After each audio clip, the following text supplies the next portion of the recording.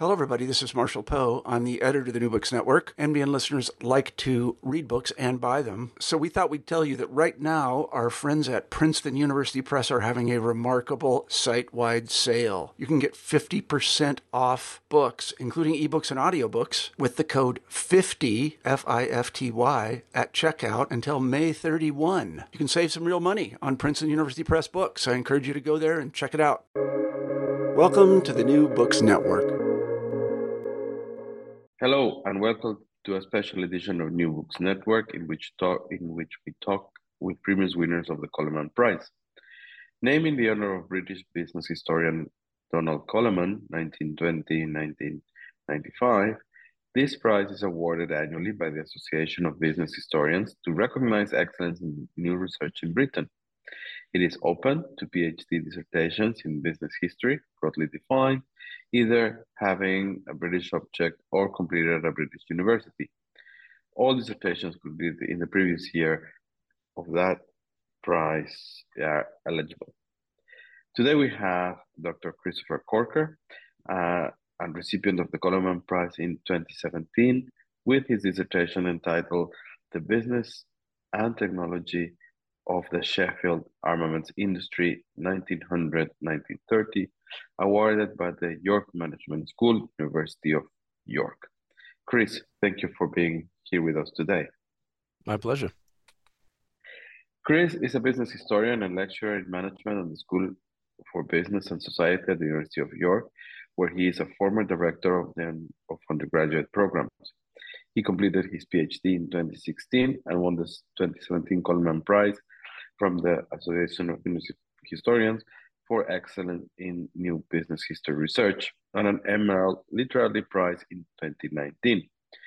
His current research is on innovation and knowledge in industry clusters, in particular the business and intellectual history of stainless steel, which has been supported by a small grant from the Business Archives Council. Outside academia, Chris is an advisor to the Sheffield Archives, member of the Joint of Heritage Sheffield Partnership Board, and former chair of the Portland Works Little Sheffield, a social enterprise housed in the 19th century cutlery works. His work has also been featured on BBC Three's Free Thinking. Chris, tell us a little bit more about how you became an academic and developed this interest or the topic of your dissertation, please. I am an academic completely by accident. There was no design, there was no plan, really. I did my undergraduate degree at Sheffield Hallam in history, and very much a delaying future jobs decision was made to do a master's degree, which was on local and global history. And alongside that, I needed to pay for the master's degree. So I got a job as a educational developer in a group which looked at learner autonomy and employability. And as I was going through the master's dissertation, I was looking at Sheffield industry. And that was what really sparked my interest in what became the PhD. So I am a Sheffielder. I was born in Sheffield. I've always lived in Sheffield. And I grew up at a time where steelworks were being demolished. And there was this sort of sense of, well, what happened there? Almost like a romantic notion of what was Sheffield's industrial past. And a few years before, my grandfather, who'd grown up in Sheffield in the 30s and 40s, told me this story about how in Sheffield, on one side of the road, you have a company making an armor plate, and on the other side of the road, you have a company making an armor-piercing projectile to beat that armor plate. And this story has sort of stuck in my head. And as I started going through the master's dissertation, I realized there was lots of sources to look at in this area. And it was an area that was underdeveloped. And the thesis evolved over time. I did it part-time over 7 years, during which time I started teaching for the first time, was terrible and got better at it, continued working with educational development projects, and eventually, before I finished the dissertation, I got a job at the York Management School. And it was within 12 months of getting that job that I finished the PhD, which took me 7 years to finish. And I see the PhD now as sort of part of a bigger quest to look at industrial clusters. How are they born? How do they develop? How do they decline? And for me, this moment of Sheffield's history, as the thesis is 1900 to 1930, is the high point of technology. Trying to make better weapons leads to the scientification of making steel, leads to metallurgy, which spins off into my current project of stainless steel, which is a byproduct of trying to make a better gun. And what I'm interested in now is how those knowledge flows happen. How do people know people? What are the sort of alumni networks of metallurgists at the university, the social networks of people? And that fed into one of the chapters that I wrote for the Industrial Clusters book that I did with John Wilson and Joe Lane. So I fell into this accidentally. I've sort of built the pieces up over many years of starting educational development, developing the thesis, now getting a chance to write more and publish more, as I've recently moved from being a university teacher to being a university researcher, and getting the time to revisit these ideas. And the PhD was really just the starting point of that, although I didn't realize that at the time, that it was the starting point of where this intellectual quest would go. You mentioned something that I would like to explore a little bit before we move on, and that was the use of scientific management in the production of steel. And for the period that you're looking at and the industry that you're looking at, that is something that is very important in the UK at that moment in time, which is this use of what we today in management take for granted, which is recording, trying to analyze and trying to rationalize processes. So let me make this note now and come back to the discussion when we tackle this, because I think that is something that is important to help give context to what you are looking at. Yes. Okay.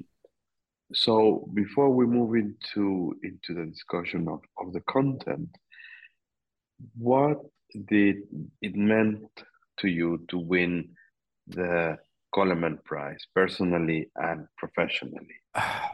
It was for me a point of validation for my research. And when you are dug into it for 7 years, you start to get a bit annoyed at it and you start to get bored of it and you start to question why on earth you're doing it. And you start to think, is this any good? And towards the end of my PhD, which was the end of 2016, it was really a case of just getting it done and over the line and finished. And I'd heard of the Coleman Prize all the way back to the beginning of my thesis, and it was something that I'd sort of seen on the horizon as something I'd like to go for in time. But as the years passed, as I'm getting into year 4, year 5, year 6 of the PhD, it sort of felt a further and further away goal to the point where I almost forgot about it. And I think because it had been won by people like Andy Popp, who I'd been reading as part of doing the PhD and who had been supervised by the same supervisory team as me, it kind of felt like a goal because I'd seen where people who previously won its careers had gone. So around about January 2017, so after the PhD had been finished and examined, just on a whim, I thought, I'll just send this in. I'll see what happens. Didn't expect to get shortlisted, and then I did. Which started to feel like, maybe there's something interesting in my work here, something that I'd not realized myself. And then the ABH that year was in Glasgow. And I got up there and the presentation was on the first day. And I'd sort of thought, well, it's nice to get my work out there. And if I win it, so be it. And I happened to present first. And I gave this 20 minutes on the Sheffield armaments industry. Thought it went relatively well. And when it finished, I went and sat down in the front row. There was a spare seat. And the person next to me said, "Oh, that was brilliant, brilliant, really well done." I said, "Oh, we've not met before. Hi, I'm Chris." And they said, "Oh, hi, I'm Les Hannah." I thought, well, if I don't win, it's fine. Les Hannah liked it. Fast forward a few hours to the drinks before the conference dinner, and it was announced that I won it. And I was like, shock, really, amazement that this PhD that I got very frustrated with over the years was acknowledged as something quite good, actually. And I happened to be there with friends, people like Emily Buckner and Nick Wong were there to say congratulations. Emily, of course, a previous winner. And my colleague Shane Hamilton was there as well. And Shane very kindly sent a message to all of our colleagues at the York Management School, as it was then. And that evening, I started to get messages coming through saying congratulations. And as it finished, as I got the award, I popped outside and I rang my wife and I said, I won. I was like, I'm surprised that I won. And she went, I knew you were going to win.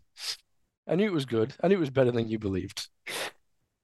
So personally, it just felt like an enormous high point. It was like, this is just fantastic. This is acknowledgement that my work is good and recognized by the community I want to be a part of.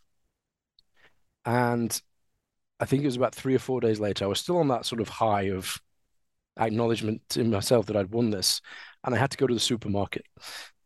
And I'm pushing my trolley around the supermarket, looking around. I'm thinking, nobody here cares that I've won this. This is brilliant in my field among my friends and peers. But in the real world, this is not really relevant. But for me, it started that process of being confident in my research, that there was actually something good behind it. And over time, I have started to do some publications out of it. I had a journal article in the Journal of Management History back in 2018. But because I was employed as a university teacher alongside, it was hard to find the time to get writing. But now I'm able to revisit it. I'm able to turn it into a book because the thing with weapons and armaments in the First World War, there's always this sort of public interest in it. There's something about guns and weapons and wars that has this sort of public interest.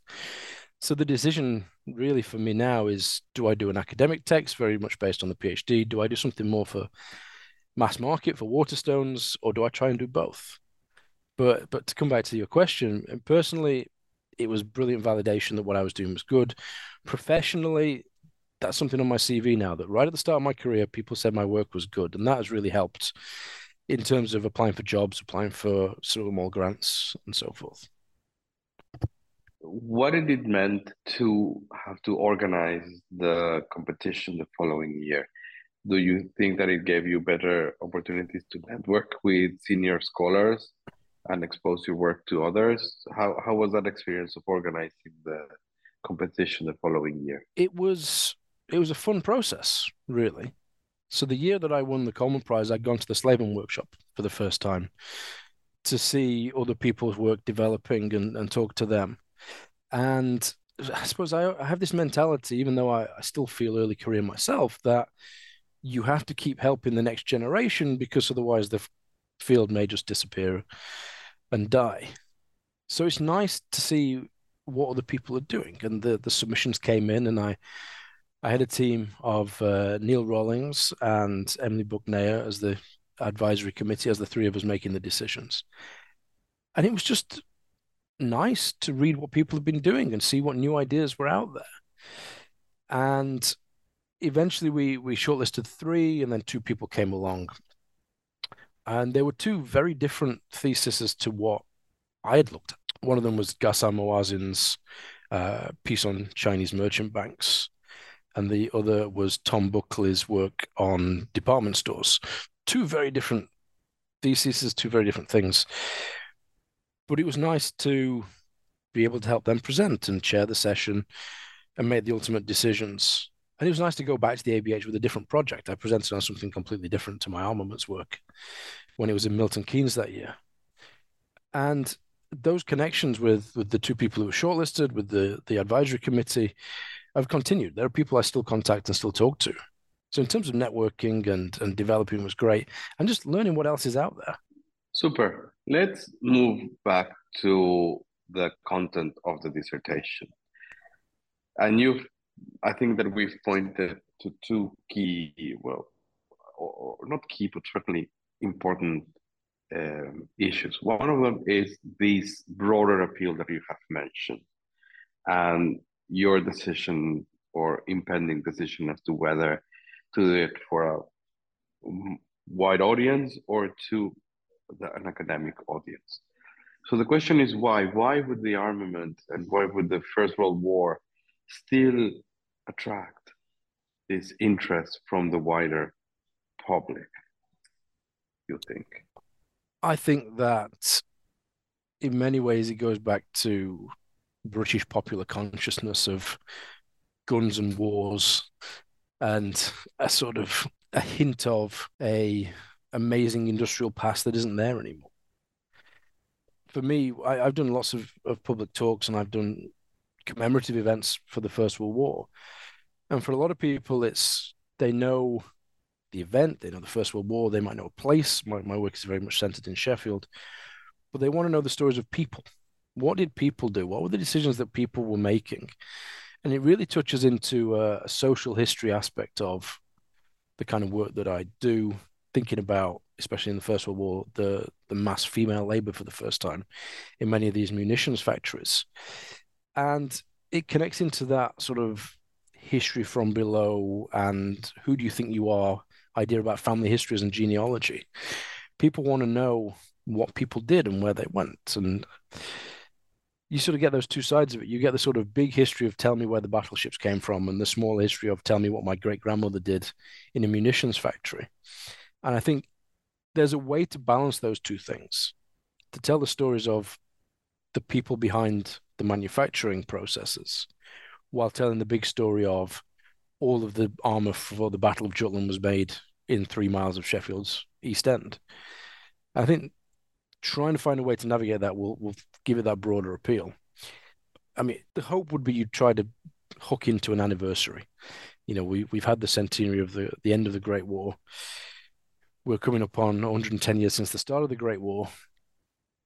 It may be that if I aim for, say, 2027 for a mass market publication, that would be 110 years since the Battle of Jutland, which is what most of the material from Sheffield, at least before the First World War, was supporting. And moving on to the second aspect, which is the importance of the First World War at another level, and a debate within accounting history as to the emergence of cost accounting, which is related to the scientific management issue that we were talking about a moment before. This, for me, or in my mind, ties into something else that you've mentioned, which is the end of empire and this industrial might that is no longer there, and this process of the armament industry, it's being evident. There is this crisis of costs, as you know, as the war is moving forward. There is this crisis in the UK that things are not getting in, are not there, and it leads to, to this questioning of how armament was being produced, and looking at, but also very conscious at this point in time of how the Americans can or seem to be doing things much better, which is one part of the story. But the other part of the story is, how do we manage production? And that's the essence of scientific management, and this is where cost accounting comes in.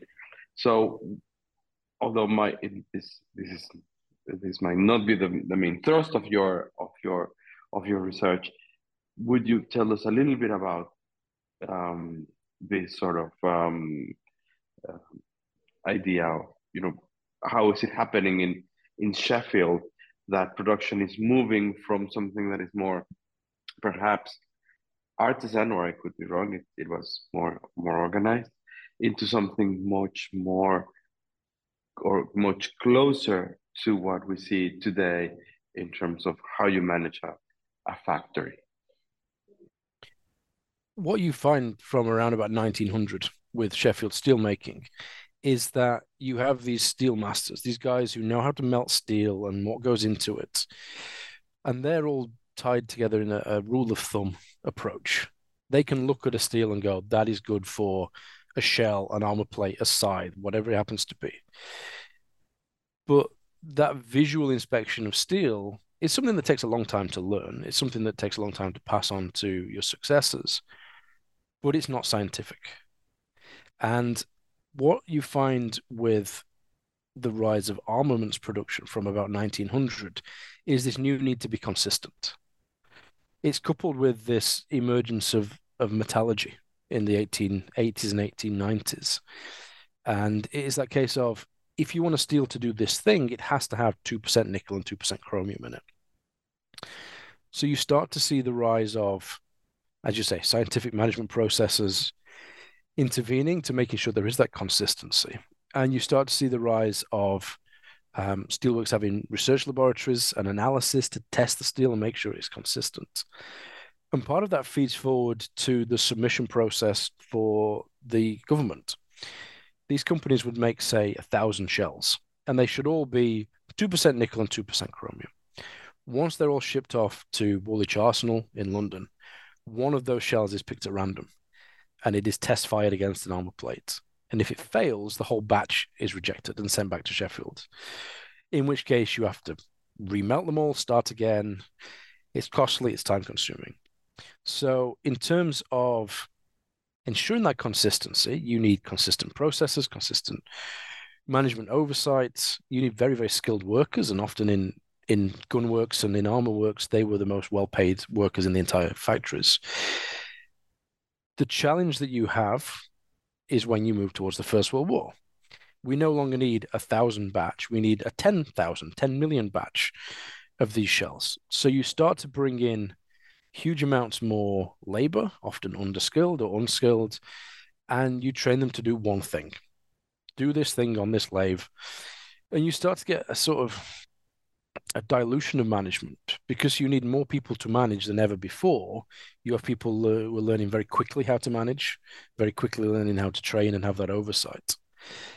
And it does lead to problems, especially quality problems. When you look at, say, the Battle of the Somme, the first mass output of what the Ministry of Munitions was hoping for, and plenty of them don't work because that oversight is not really there. The oversight and quality assurance is not really there.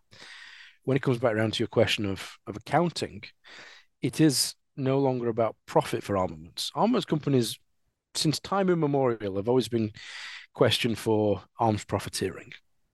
And you find in the records in the Edwardian period before the Great War, these companies are making 30, 40% profit on these armor-piercing projectiles and armor plate. And part of that, at least my conclusion in the thesis, was that it's the only time in history where private industry is pushing forward technology. The government is willing to pay a lot because they're not having to foot the bill for the research. When you come into the Great War, you need to do things almost at cost. As you said, the rise of cost accounting, making sure there's no excesses. And it also leads to one of the things I am interested in digging in further is excess profit duties and a lot of creative accounting. One of the companies I look at, Hadfields, was an armor-piercing projectile specialist. And in their archives are, a standard size archive box, like 9 or 10 boxes of excess profit duty calculations, because they're trying their very best to essentially manufacture the numbers to make it look as good as possible while profiting as much as possible as well. You start to see elements of that cost accounting in some of the records, but it hasn't always survived. You start to see more in the 1920s into the early 1930s. You get auditors coming along to look at the processes of how an order comes into a works and how it goes through the processes and is cost effective. The root of it for these companies was, at least before the war, replenishing the money spent on research so that they can then fund more research, switching over in the Great War to essentially a dilution of management because you have mass employment, quality problems, pricing problems, and again, profit problems as well. So let's take a step back. And you mentioned that you had this wealth of archives. So did you actually use? And now and how did the story that you wanted to tell started to come together from those sources? Well, really, there were two types of sources that I used.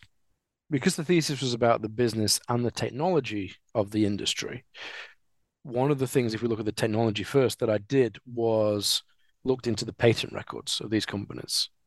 Because within the actual business records, you don't get much technical information. You don't get many books about research and the notes that these companies are making about how their research is going. So the patent record became the sort of best place to find this information. And the arms industry was one of the few where patenting was quite en masse.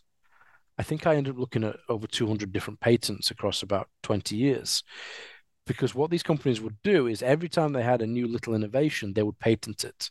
Even if it didn't seem useful in that moment, it might be useful in the future. And if you patented it, you can then license it and make royalties from it.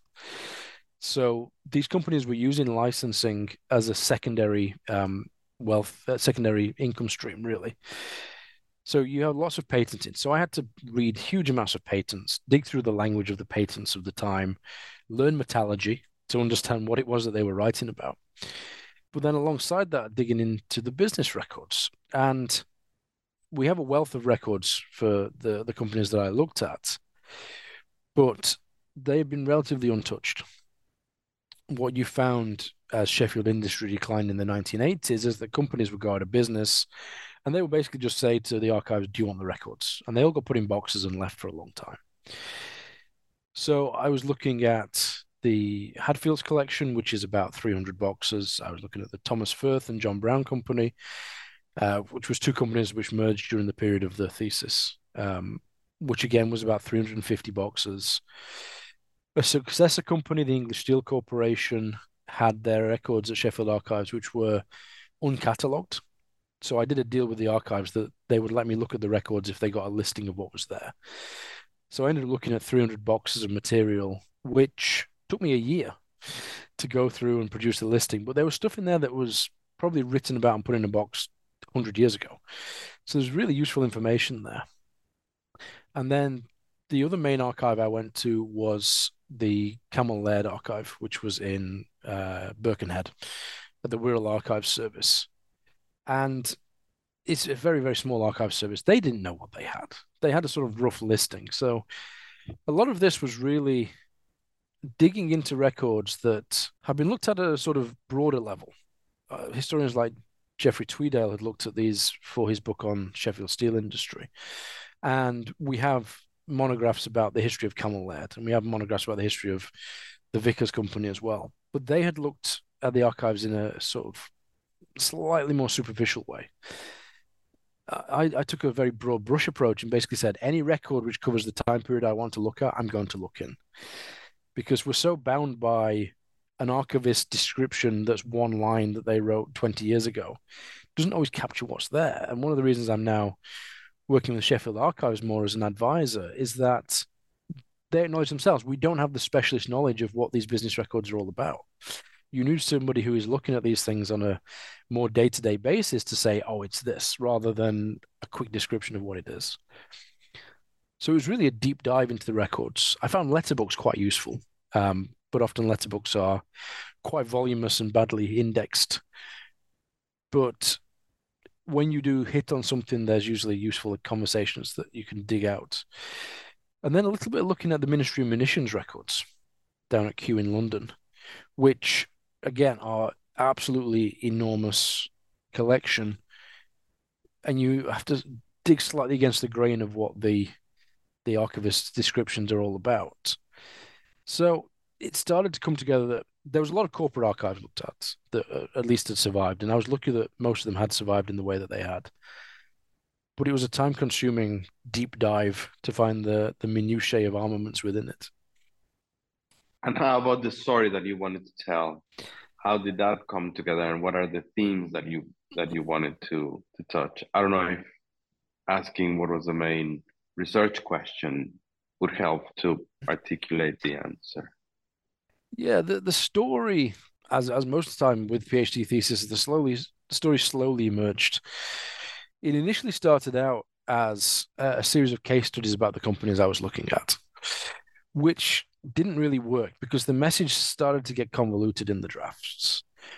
So the story that really emerged was across four things. One of them was the technology of the industry, the management of the industry and that government relation, the production and overseas production these companies had when they were looking at making for foreign governments, and that connection to industrial clusters, which continues in my work today.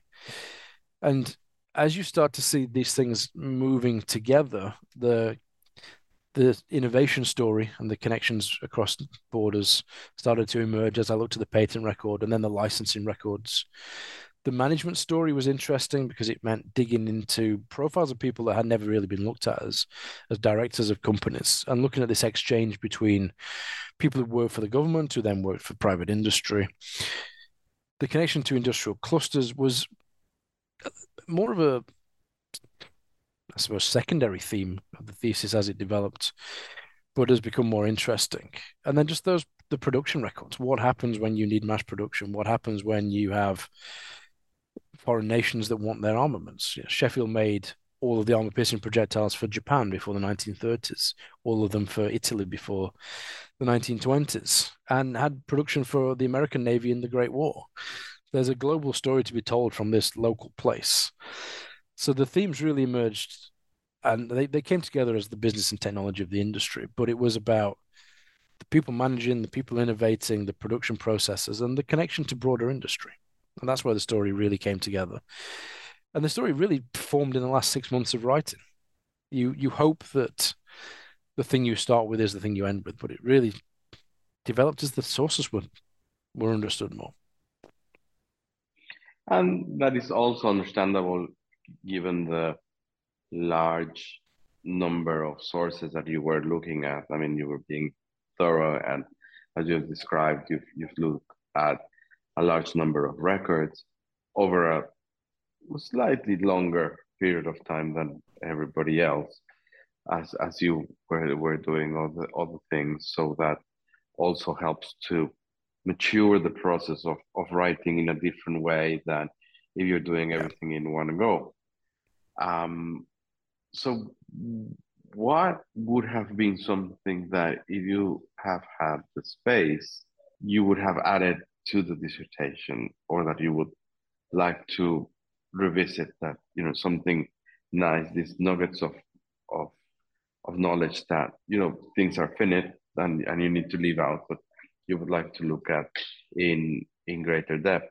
I mean, obviously, one of them is this cluster story that you pick up and are embraced in greater depth. But what are the others that are there? Well, the story of armaments is longer than the period of the thesis. I originally was going to look all the way through to the Second World War, because there are differences in government procurement once the Second World War starts. And by 1945, some of these companies I was analyzing decided to leave the industry.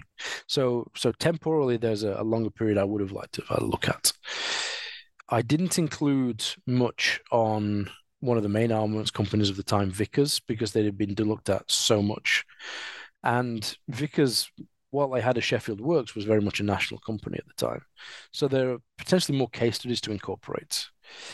But one of the things that I would like to dig into more and revisit some more is the profiles of the directors of these companies. Take a more collective biography approach and look at where these people came from. What were their backgrounds? What was their interest? What were their other business interests? Is there an interconnected network of these directors across different companies and potentially different industries? I mean, that in itself is as much as work as the original thesis, but it's really to counter this idea that the arms companies are run by greedy businessmen who have interests in all the newspapers, that they have government links. There's this sort of a myth that came out of the 1920s of these arms profiteers, whereas in reality, most of them are humble second, third, fourth generation steelmakers with an interest in just advancing their industry and doing better for their industry. So there's a bigger story to tell of the people behind that. And that is potentially a story that I revisit in the future. And as you say, that connection to the broader industrial clusters is something I'm starting to touch on. But you can look at industrial clusters across centuries, and wherever people are making steel, people are making weapons. You go right back to the earliest records we have of Sheffield industry in the 1500s. And as much as people making knives, there's people making arrowheads as well. There's a much longer story about the vicious uses of steel by humanity. What do you think is the most distinctive, innovative, or borrowed from other disciplines of methodologies in your work? That's an interesting question, and one I'd not really thought about much. I suppose I'd always taken a sort of traditional business history case study approach. And I suppose one of the things that I drew on most was this idea of innovation systems. And national innovation systems, at least where the idea comes from, was very much born out of economic literature. People like Richard Nelson and Chris Freeman writing in the 1990s. But there's an element of that sort of idea of a national innovation system that can be applied to the region, the regional innovation system. But one of the places that took me that I didn't really expect was an idea of a transnational innovation system. The idea with an innovation system is it's about the connections between people, companies, educational facilities, governments that really promotes innovative developments. And when you have such a specialized industry that are connecting to arms manufacturers in France, in Germany, in Sweden, in the US, you do start to see those transnational links developing. So, as much as it is a business history PhD and it has a traditional historian archival core to it, I think those elements of looking at economic ideas and economic history and applying them to business history is one of the things that I've been really doing with most of my research. How do we use business history to answer those big questions in economic history? That's really where I would say I borrowed from. Um, but at its heart, it's a more traditional PhD. Interesting. So, one final question, Chris. What do business people or businesses today can learn from your research? How is it relevant for them? And we've talked a little bit about this on their fascination, but what would be the learning for them, you think? That's an interesting question. I think part of it is about understanding that a business, a firm, is not an island. These organizations make many, many, many connections. And actually, there's a power in connections that you make to training facilities, to universities, to other organizations, that a more open approach to innovation can be a useful way to solve an industry's problems. Within the thesis, there are stories of two companies trying to solve the same problem and realizing that, and then coming together and sharing their innovation. I think there's also a broader question about industrial policy and naturally the role of clusters in producing innovative practice. And that there is a useful approach to this when you look at sort of ideas about the Northern Powerhouse here in the UK right now and development of industrial centres. The historical work that I've looked at and colleagues like Joe Lane and John Wilson are looking at with industrial clusters can inform contemporary policy that actually talking to each other, working together is a useful way of developing that. And I think there's an underlying question, and at least a story that can be learned from about crisis management. We saw this a lot with the pandemic. Organizations having to drastically change strategies for fear of disappearing. The arms industry was exactly the same. National crisis, do something different. And that sort of crisis management and learning from mistakes, I think, is a big message to pass on to at least contemporary business people and contemporary researchers as well. Well, that is grand. Chris Corker, thank you very much for being with us at New Books Network. We understand that you have a book coming out from this research, so we hope to have you again here with us to discuss that when it's ready. In the meantime, to our listeners, thank you for being with us today. If you are not a subscriber, do subscribe to our podcast. And if you are a subscriber, leave us a comment or give us a rank. That is always very helpful. So once again, this was Bernardo Batis Lasso with Chris Corker in The Business and Technology of the Sheffield Armament Industry, 1900-1930. Thank you very much.